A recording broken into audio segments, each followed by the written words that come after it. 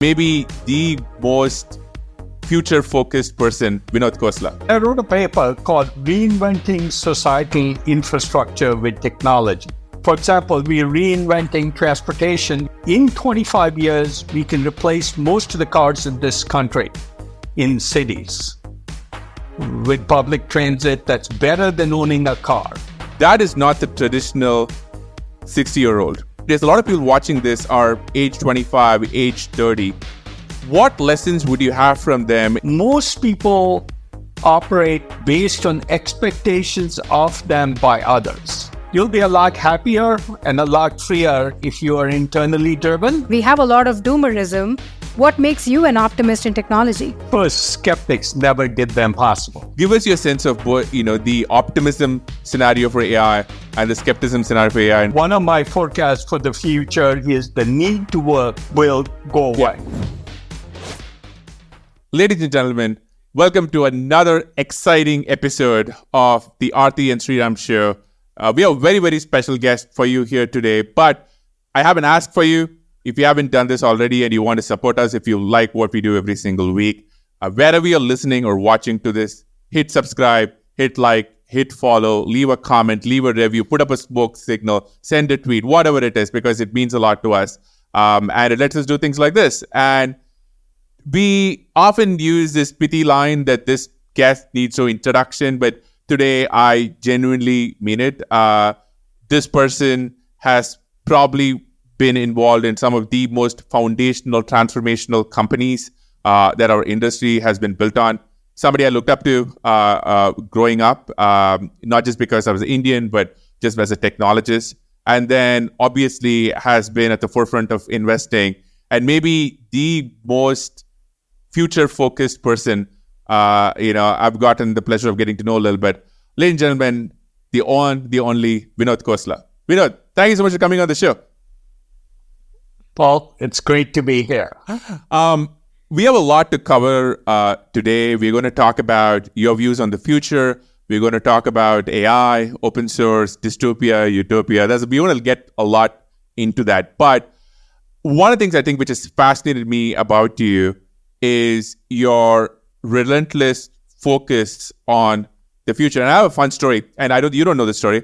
About over a decade ago, when we met for the first time, I visited the KV offices, and your admin kind of let me sit over there, and I was waiting because you were in a meeting.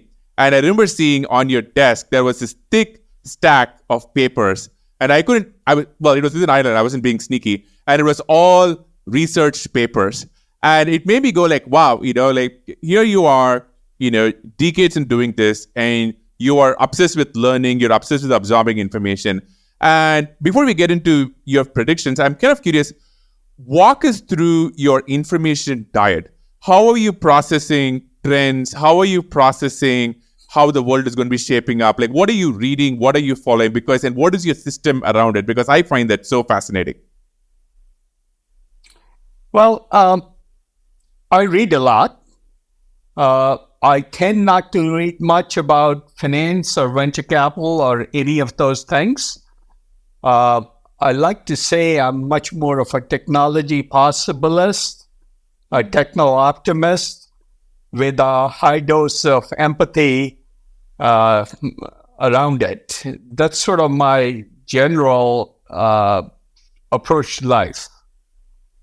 So I do read scientific papers, the new area like AI. I'm still reading papers, but I also read papers in biology or cellular engineering or, very wide range of things, new things in physics. I'm just curious. I think it's a real luxury to be able to spend your time on those. So I always have huge stacks of things I have to get through. And learning is fun. It's the best way to, spend your time from my point of view. And I can endorse that. I think, in the decade or so I've known him, every year or so when I would meet him, he would have a new thing that he's gone super deep on. I would get a call from you on something that you've been thinking about. Now, but I want to focus on investing. And you obviously, one, with your past at Sun, at Juniper, and all these companies, been involved in some of the foundational companies, as an operator. And then obviously as an investor, you've been behind and involved in so many different iconic companies. And also interesting, you've seen multiple computational technology shifts, the PC, the internet, and now, probably AI. I am curious though, right? Like, how do you synthesize what makes a trend? What are you looking for? Is it the number of founders coming and talking to you about it? Is it things actually working? Is it capital pouring in? What is sort of the check boxes you're going through to be like, well, this is not a blip. This is here to stay. And you are going to spend maybe time and attention and money on it. So, there's a wide range of things. First, I do all my own research. I don't read other people's research reports mostly. Occasionally I will, but it's fairly rare. And I never read reports like McKinsey or any of the formal sources, Gartner, or pick your favorite. I do all my own research and decide where there's large changes to be had. One fun fact, after I turned 60, I'm 68 now, I decided I wanted to find a problem to work on the next 25 years, since Warren Buffett was still working at age 85. And I wrote a paper called Reinventing Societal Infrastructure with Technology. And it came from thinking about what parts of GDP could we innovate significantly with technology, and by that I mean really multiply the resource input. So I formulated it the following way. If 700 million people on the planet of the 7 billion have a rich lifestyle, rich in housing, rich in healthcare, rich in entertainment, rich in transportation, rich in education, rich in medicine, how do we give it to 7 billion people? Could, linearly thinking, we'd have to produce 10 times the amount of steel, 10 times the amount of cement, 10 times the amount of cars. And what I found, 10 times the number of physicians. It was clear to me that wasn't a way to get 7 billion people to the standard of living of the top 700 million. So I wrote this whole paper about how I might do it and decided we'd work on it. So, for example, we're reinventing transportation. We're probably the only venture firm invested in a public transit system. By the way, we won the two bids we've entered so far. We won them outright, even though we were not invited to either bid against 30 plus other competitors. We're doing space. We did Rocket Lab. We're doing Mach 5 aircraft, so London to New York in 90 minutes. Self-driving trucks, so a lot. Reinventing health and disease. My son's building a primary care doctor that would scale medicine. So even in a village in India or in a house in Gaza today, a mother taking care of her kid would have 24/7 near-free primary care. Or Limbic is doing near-free therapy for mental health, actually doing certified therapists. A life course doing cardiology, Swords doing musculoskeletal. We're doing new building materials. We're 3D printing buildings with photopolymers. We're doing green cement. My favorite, we are doing new sources of proteins for the planet. We're doing, this sounds crazy, but fertilizer production out of thin air. Zero inputs into a plant that produces fertilizer. That's true across the board. We are doing fusion. We are doing new kinds of consumer services. Of course, my wife has a nonprofit, CK12.org, that's doing has had open source curriculum for a long time, but is doing AI tutors. So every kid can have an AI tutor. So a broad range of things that I wrote up when I was turning 60, and I've been working on it. And hopefully 25 years from now, health permitting, I'll still be working on these things. I have no doubt that you're going to be super involved in this for a very, very long time, hopefully. But, a lot of people are going to watch this and they're going to go, that is not the traditional 60-year-old. And obviously part of it is because, you obviously have the resources, but I do think there is a mindset that you have where you are at the cutting edge, you want to contribute. And I'm curious, a lot of people watching this are age 25, age 30. What lessons would you have from them in terms of being active, being on the edge, focused on this? Because you are very unlike a lot of other 60-plus-year-olds I know. Well, here's what I would say. First, it has nothing to do with resources. You can keep doing venture as long as you can find new things to invest in. It doesn't have to do with resources. It has to do with how you think about yourself. I don't much like golf. I don't much like sailing. I love hiking outdoors and I love reading and learning. And those are the, health and learning are the key ingredients to keep investing. So, and I think that should be a key criteria for any 25-year-old or 35-year-old. I would say the following. Most people operate most of the time based on expectations of them by others. So they will look at what others expect. You expect to retire at a certain age. You expect to have a VP title. You expect to have a better car or a bigger house, as opposed to saying, what is my motivation?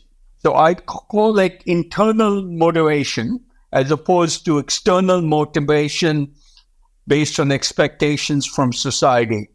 You'll be a lot happier and a lot freer if you are internally driven, and I've always been internally driven. I think that is so profound. I mean, I just turned 40 and, and I've realized the people who are happy are the ones where the internal engine is motivating them, as opposed to the people you see on Twitter or your peers, because that is a path to unhappiness. That is so profound. I think, Vinod, I really like the idea of like, hey, 8 years ago, I wrote this paper. Now I'm basically implementing it. It's like an execution function based on the paper. But like the underlying theme, both just on that, but also your life and what you've done, your son, who we know, and his company, all of it, is optimism in technology, right? Like you seem to be this eternal optimist on how tech can be net beneficial for mankind. And you're applying different ways to go make it happen. Why are you such an optimist? Because we don't see it used to be in vogue before, but somehow we've suddenly lost the plot and we have a lot of doomerism. What makes you an optimist in technology? Well, here's what I would say. First, skeptics never did the impossible. Yeah. You could always explain why something won't work. Yeah. I'm much more of, as I say, a technology possibilist. Right. Is something possible with technology? And then it's up to us to help make that happen. Yeah. I have 10 surprising predictions I have for myself, but I actually invest in these theses. Say, it's up to me and other instigators of change to go find to make these things happen.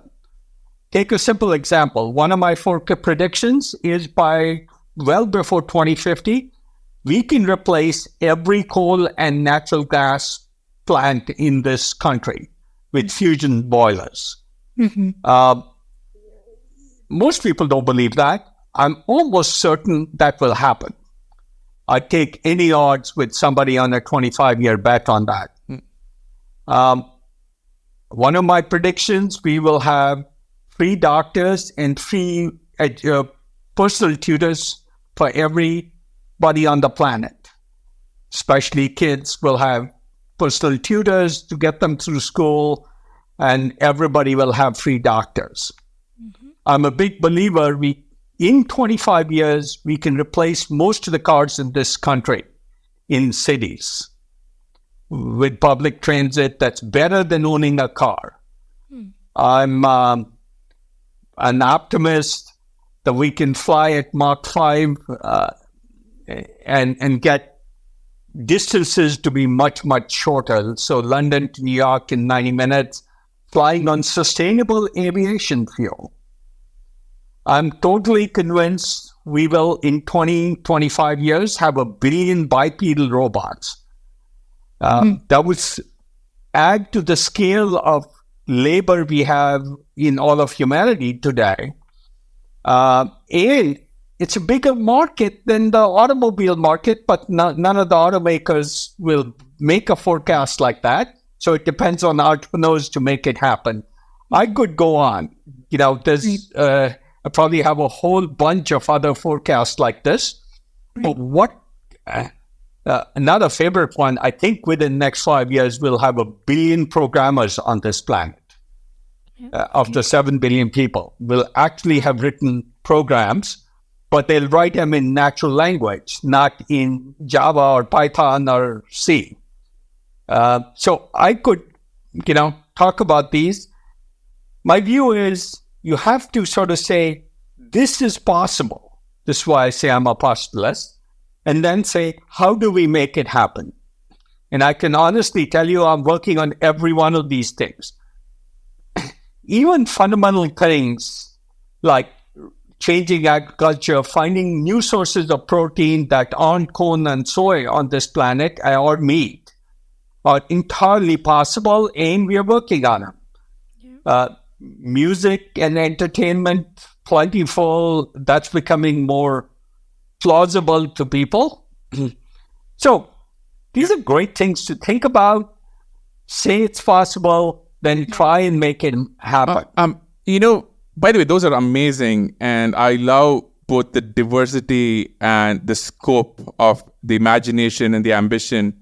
But one of the things I think about when you're mentioning, for example, nuclear fusion was nuclear is an area where there is so much doomerism in sort of the zeitgeist. And this manifests itself in political pressure, regulatory pressure. We famously have not had a nuclear reactor in the country for the last 20, 30 years. And let us say, for example, you and amazing entrepreneurs are able to build the technology. How would you think about winning the public narrative, political support, regulatory support to go make it happen? Because we live in an era, for example, Germany, which just shut down their last nuclear reactor, which probably they should not have. So how do you think about winning the public, government, regulatory battles? So I think you bring up a very important point. Just because something's possible doesn't mean society will adapt it. And we were investors in, and are investors in TerraPower, which was a nuclear thing, nuclear fission thing. And I'm now convinced, even though fission is a good technology, and environmentalists did us real environmental harm by opposing nuclear, so everybody built many more coal plants than would have been built. And by the way, environmentalists did the same thing with GMO.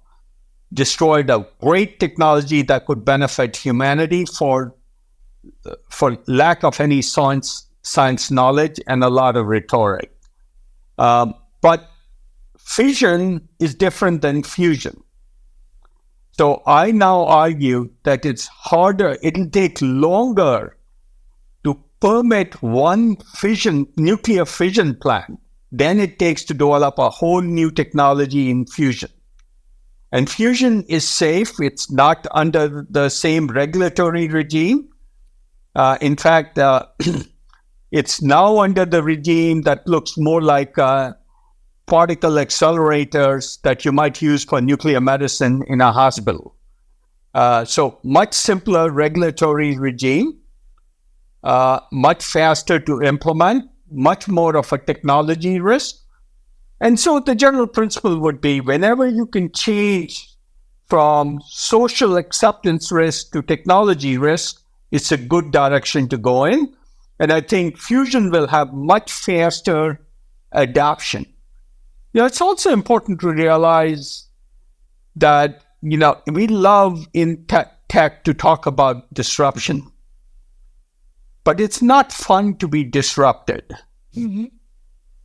So if you're a coal plant and a coal industry with plenty of senators in the Senate in the US, you will oppose those kinds of changes, even, rile up consumer sentiment and all that. We don't have a climate problem is what the coal industry says. But if you go to them and say, we'll replace your coal boiler with a fusion boiler, but you can keep owning the plant, operate the same turbine, the same grid connections, the same switchgear, they suddenly become huge fans and push you along.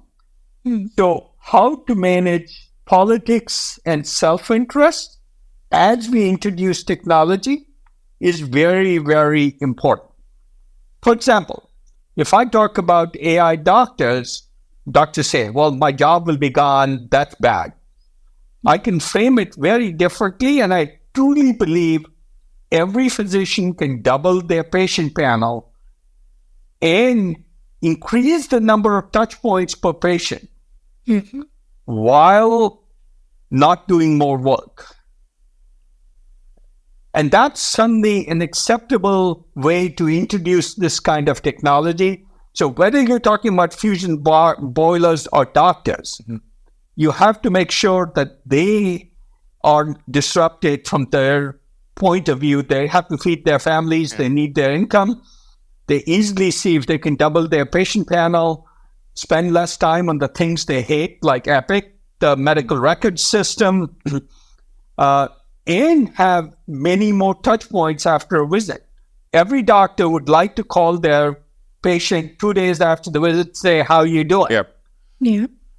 Entirely possible with AI, not possible the way we do it currently. So social acceptance, finding all the interest groups and keeping them happy is the right way to approach these things. Now, this actually brings up an interesting conversation, maybe the conversation of the last year or so, which is AI. And I know you've spoken a lot about it, and you've been tweeting and you've been at the heart of this debate. I am curious to get your sense of both the optimism and maybe the skepticism around AI. I would love to start that, because then I know I would love to also cover to you, because you brought up AI as the Manhattan Project, which is also another segue. But give us your sense of both, the optimism scenario for AI and the skepticism scenario for AI, and where you stand on that. In fact, I'm just starting to write a piece on AI, dystopian or utopian. And I think, so it's a little early for me to talk about it, but it is your point of view that determines whether you take the dystopian view, and the press loves to amplify it. Especially the woke press loves to amplify that view. But there's a utopian view. If every villager in India or Gaza or Africa or even in the US, every person can get free 24/7 medical care. They can get personal tutors for their kids at the level that the rich people can afford. They can get an AI lawyer, so they have access to medical care. One of the funniest things I found is you can't file for a bankruptcy without a lawyer, and a lot of people who need to file for a bankruptcy can't afford a lawyer. So we actually have a nonprofit helping out a little bit with that's actually trying to do that. But an AI lawyer would allow people to have access to justice. The fight for equality would become much more accessible. So education, healthcare, legal advice, legal help, financial advice that AI can afford everybody. And the people who need it the most are the people who can afford it the least. Yes. I can get a wealth advisor, but, somebody making $30,000 a year can't, and they need one. Yes. And so my point is, most of these services, people talk about jobs. It's not a fun job to work on an assembly line at Ford and assemble the same tire onto the same car 8 hours a day for 30 years in a row. Most jobs in the world are not jobs people want. They do them, they hate them, but they have to do them.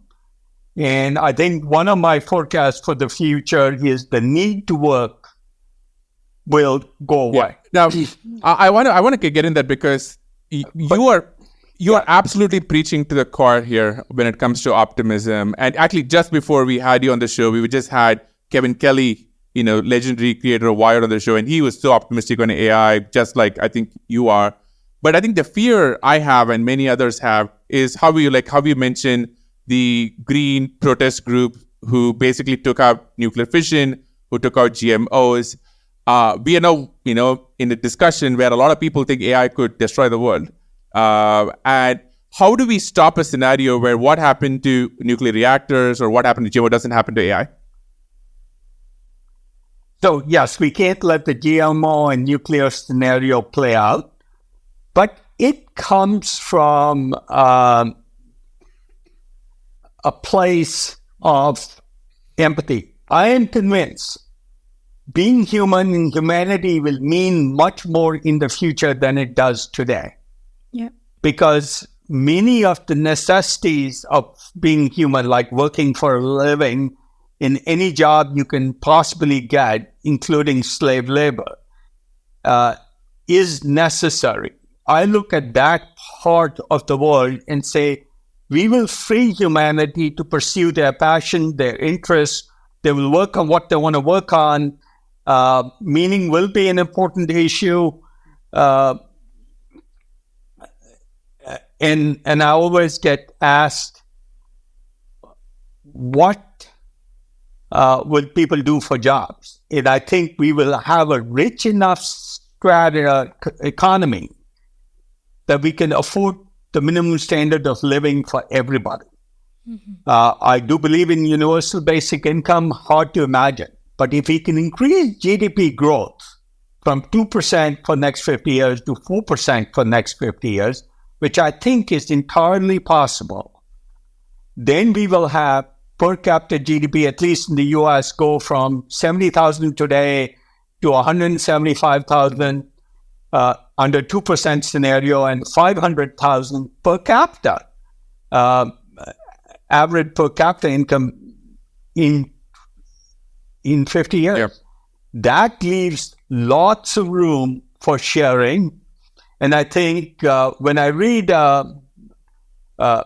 techno-economic optimism or techno-optimist scenario like Mark Andreessen recently put out, I say the thing that's missing is a huge dose of empathy. Empathy and caring added to a techno-economic, techno-optimistic picture solves the world's problems. We can have a dystopian future. A Jeff Bezos with his humanoid robots could control the whole world. Mm-hmm. But at least in the West, capitalism is by permission of democracy. And democracy can ensure that we include inequality among the things we optimize. Now, So take the fundamental notion of capitalism. Mm-hmm. It made a lot of sense in the world where resources were short, efficiency mattered, economic efficiency. It's done a fabulous job. Look at the difference in South Korea and North Korea. Examples right next to each other. Or China and Taiwan. Capitalism works for efficiency. But I would argue we have to optimize for two goals now, not just efficiency in capitalism, but also equality, income equality or reducing inequality. I'm a big believer we should have inequality. Mm-hmm. We shouldn't have equality, but income disparity or the Gini coefficient we should strive to reduce, and the dual goals for new economic policy should be economic efficiency and reduce disparity.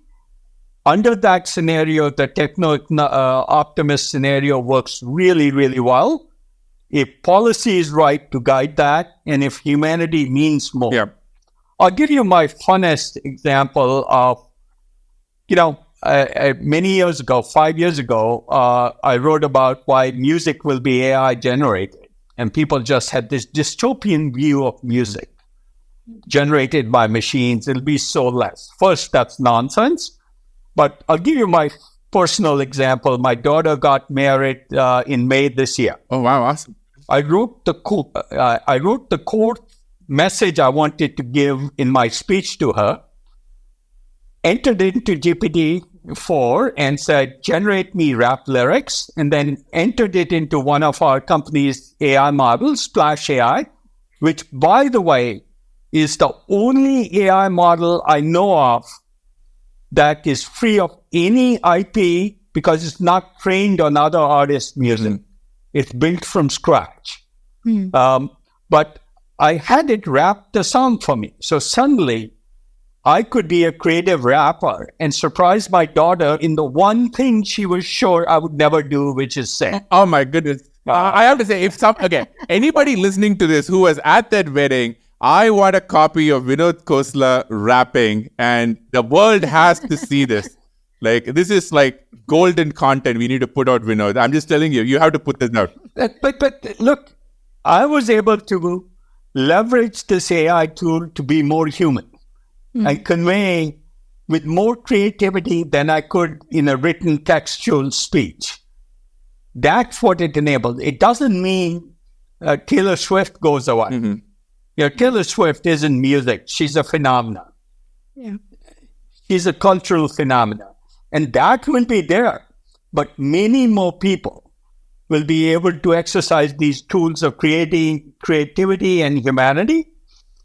And I do think when it applies to economic factors, we should absolutely apply a lot more empathy and humanity and focus on inequality than was clear from Marx's manifesto. And he should have talked about it a bit more.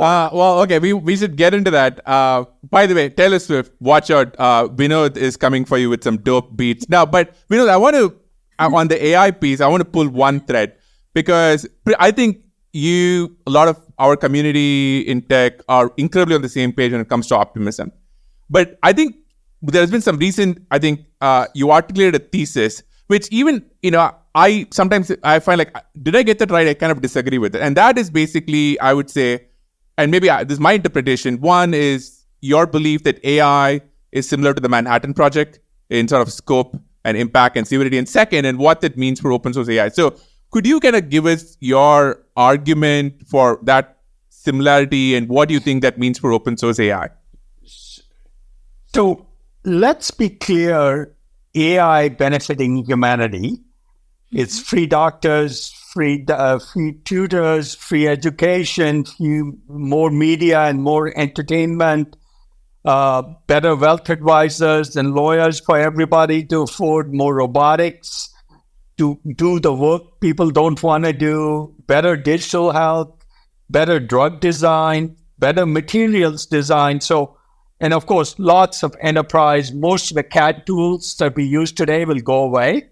We'll have AI-based tools, much better resource discovery. We're investing in AI for discovering more lithium and cobalt and nickel, the hard atom stuff that tech optimists usually don't talk about. All that will happen, and that's great for society. Here's the issue. We, I believe, are in a techno-economic war with China. And whoever wins that war, because AI is so powerful in all the areas I just talked about, and that's only a small fraction of all the areas I could talk about.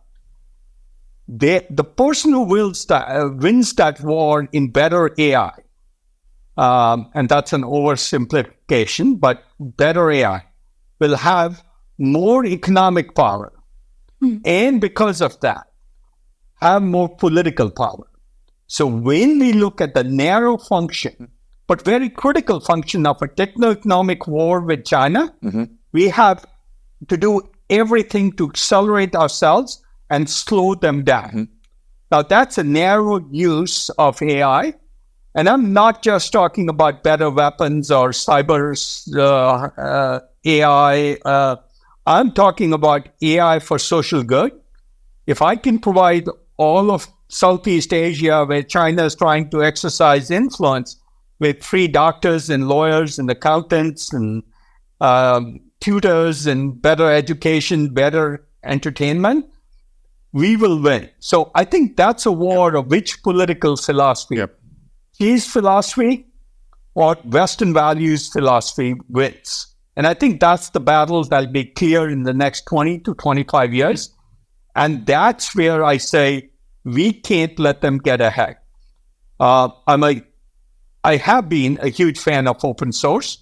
At Sun, we started the open source movement. We are the first commercial company that open source NFS in the early 80s. We hired Bill Joy, who did open source Berkeley Unix. That was the origins of open source. Linux and other things came later. So huge fan of open source. I would say I was part of accelerating that movement. We are the first investors in GitLab when it was 4 people.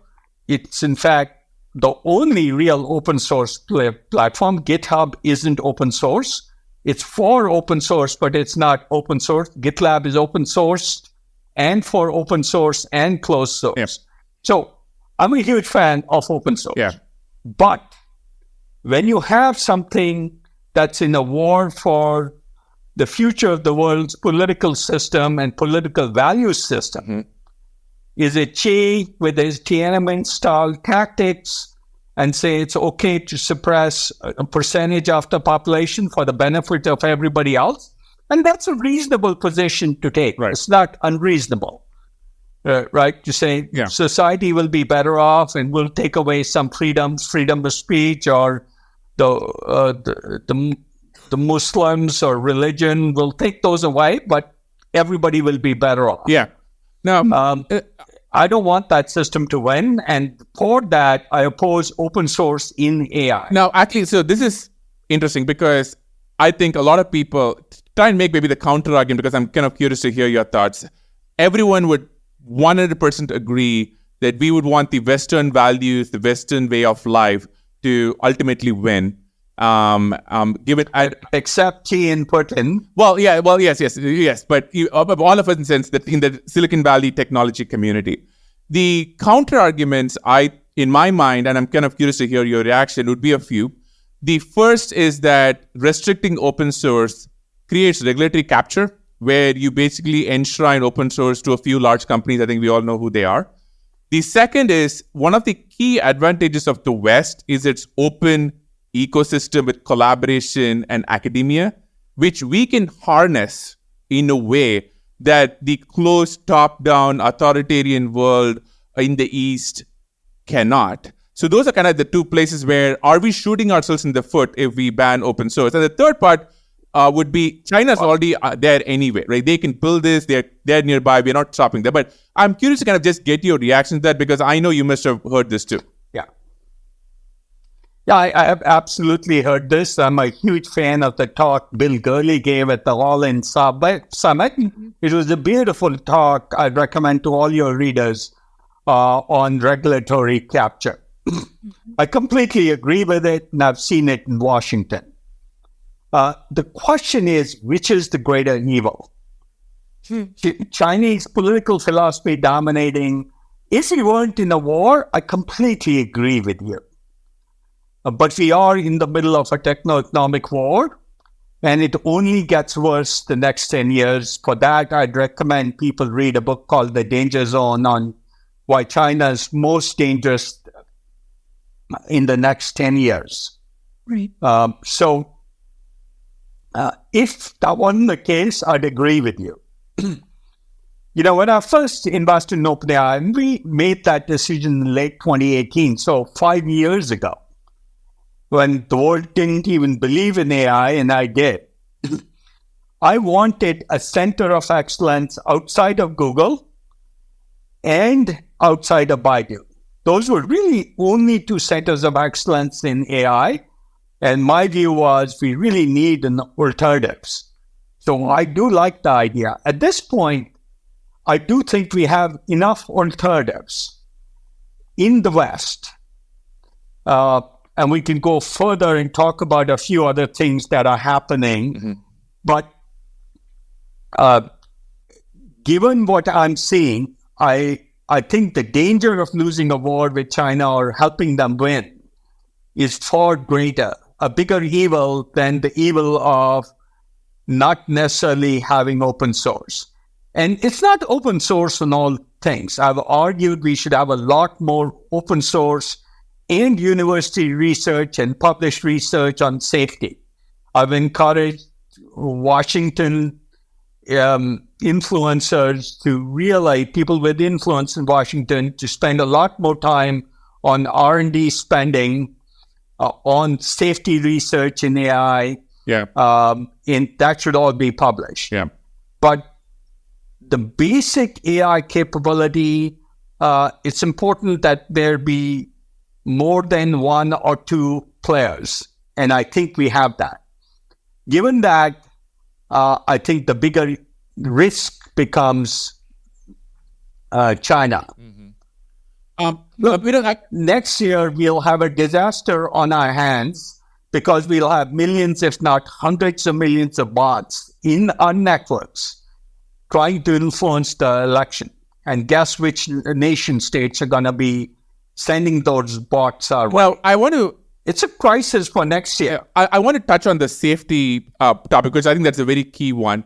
Because I think at the heart of this is the sense of trust, which is how do we trust the systems we use? And you obviously been a pioneer open source. And if you look at the online, for example, the security industry, right?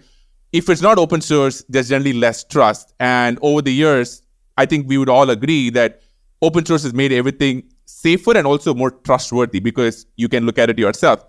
Do you think that we can achieve the same level of safety with saying shutting off AI to a few, maybe not three, but a few companies, as opposed to anyone being able to verify, authenticate, contribute changes, and kind of bring that safety and trust element that open source does so well? Do you think we could ever get that without that? We can get that. The question is always the question of degree.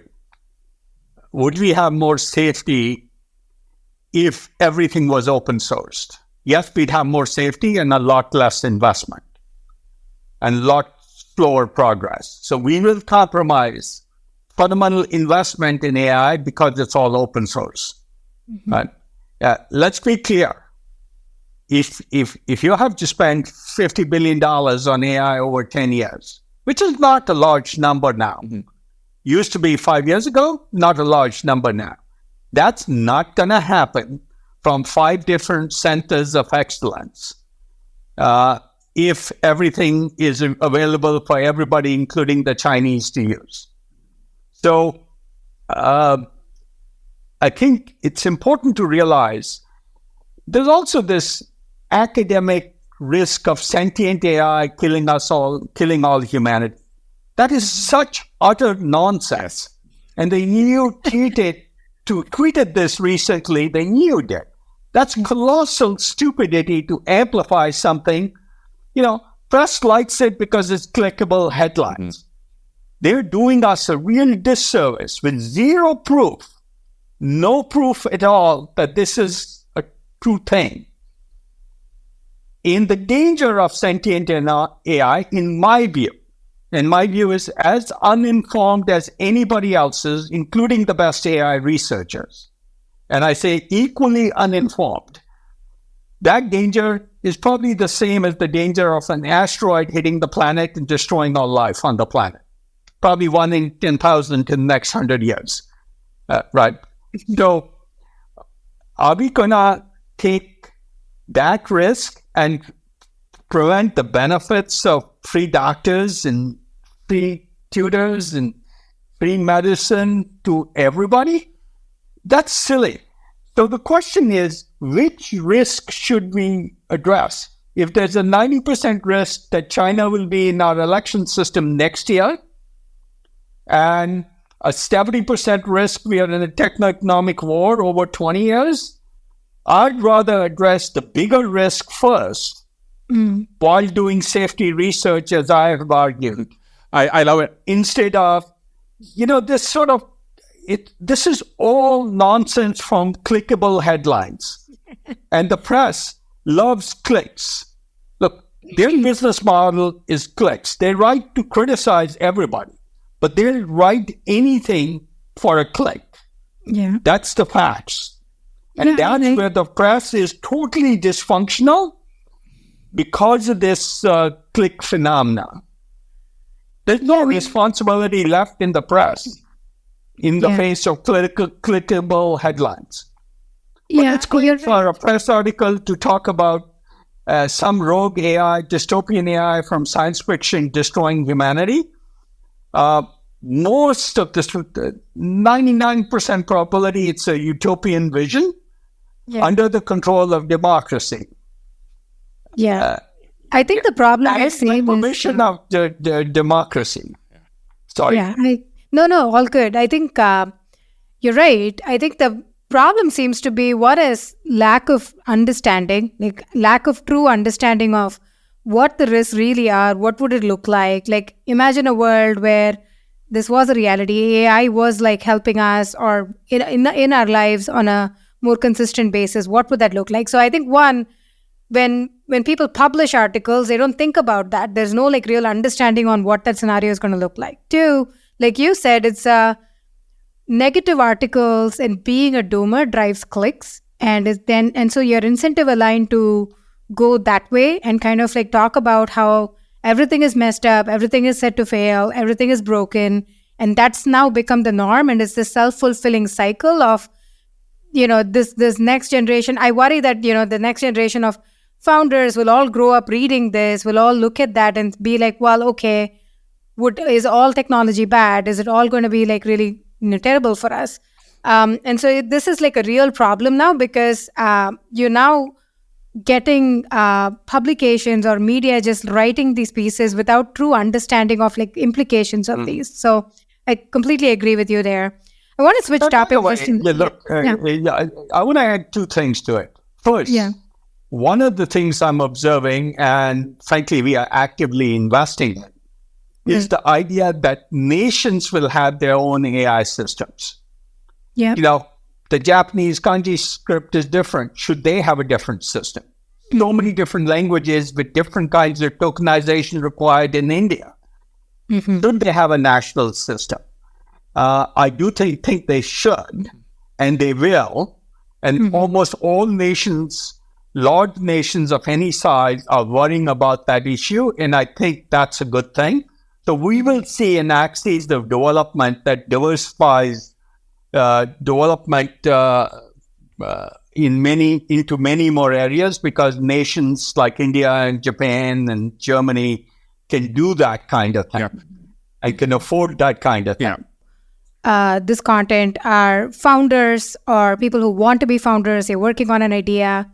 So I guess question for you, you've invested in many companies. You're a founder yourself many times over. I think, what do you look for as like founder attributes, traits? Who's a good founder to you? A great founder has a clear view of what they're trying to do, have real strong belief in themselves, right? Yeah. But are open to input. They don't mind debate and argument. I love to argue and debate. Yeah. And founders who aren't comfortable aren't a good match for me.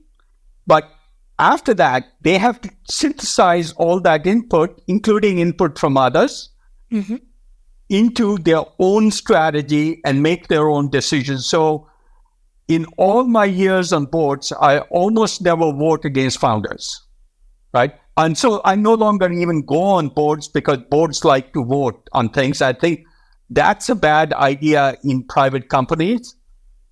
And so You should argue and debate, spend the time discussing things, even heated debates. I'm a strong debater. But in the end, if a founder starts listening to me a lot, I think that's a bad founder. I actually stop trusting them because they're, taking your strategy and implementing it instead of saying, I'm synthesizing a new strategy for myself. So the rate of learning is really important in a founder, their belief in themselves and their openness to other ideas. Great idea. If I were to say, who's a great founder like this, take Patrick Collison, John Collison. Always happy to take input. In fact, seeking out lots of alternative input, but they do synthesize their own opinions. They don't sway them because somebody has a big title or is a famous venture capitalist or is Rear Admiral this or the CEO of that. They synthesize their own path. That's the best kind of founder, but they learn rapidly. Yep. Those are the only real things. Matt, Vinod, I know we're out of time, but I just want to say this was such a delight. But I also want to say, this is so apparent, and somebody's got to know you a little bit over the years, but somebody watching this, your relentless optimism, your focus on the future, and you just wanting to be so vocal about your beliefs, it's inspiring. And, I hope you never stop. And this was such a delight. You should come back and do this again. But thank you so much for doing this with us. This was great. Thank you very much. Thank you so much.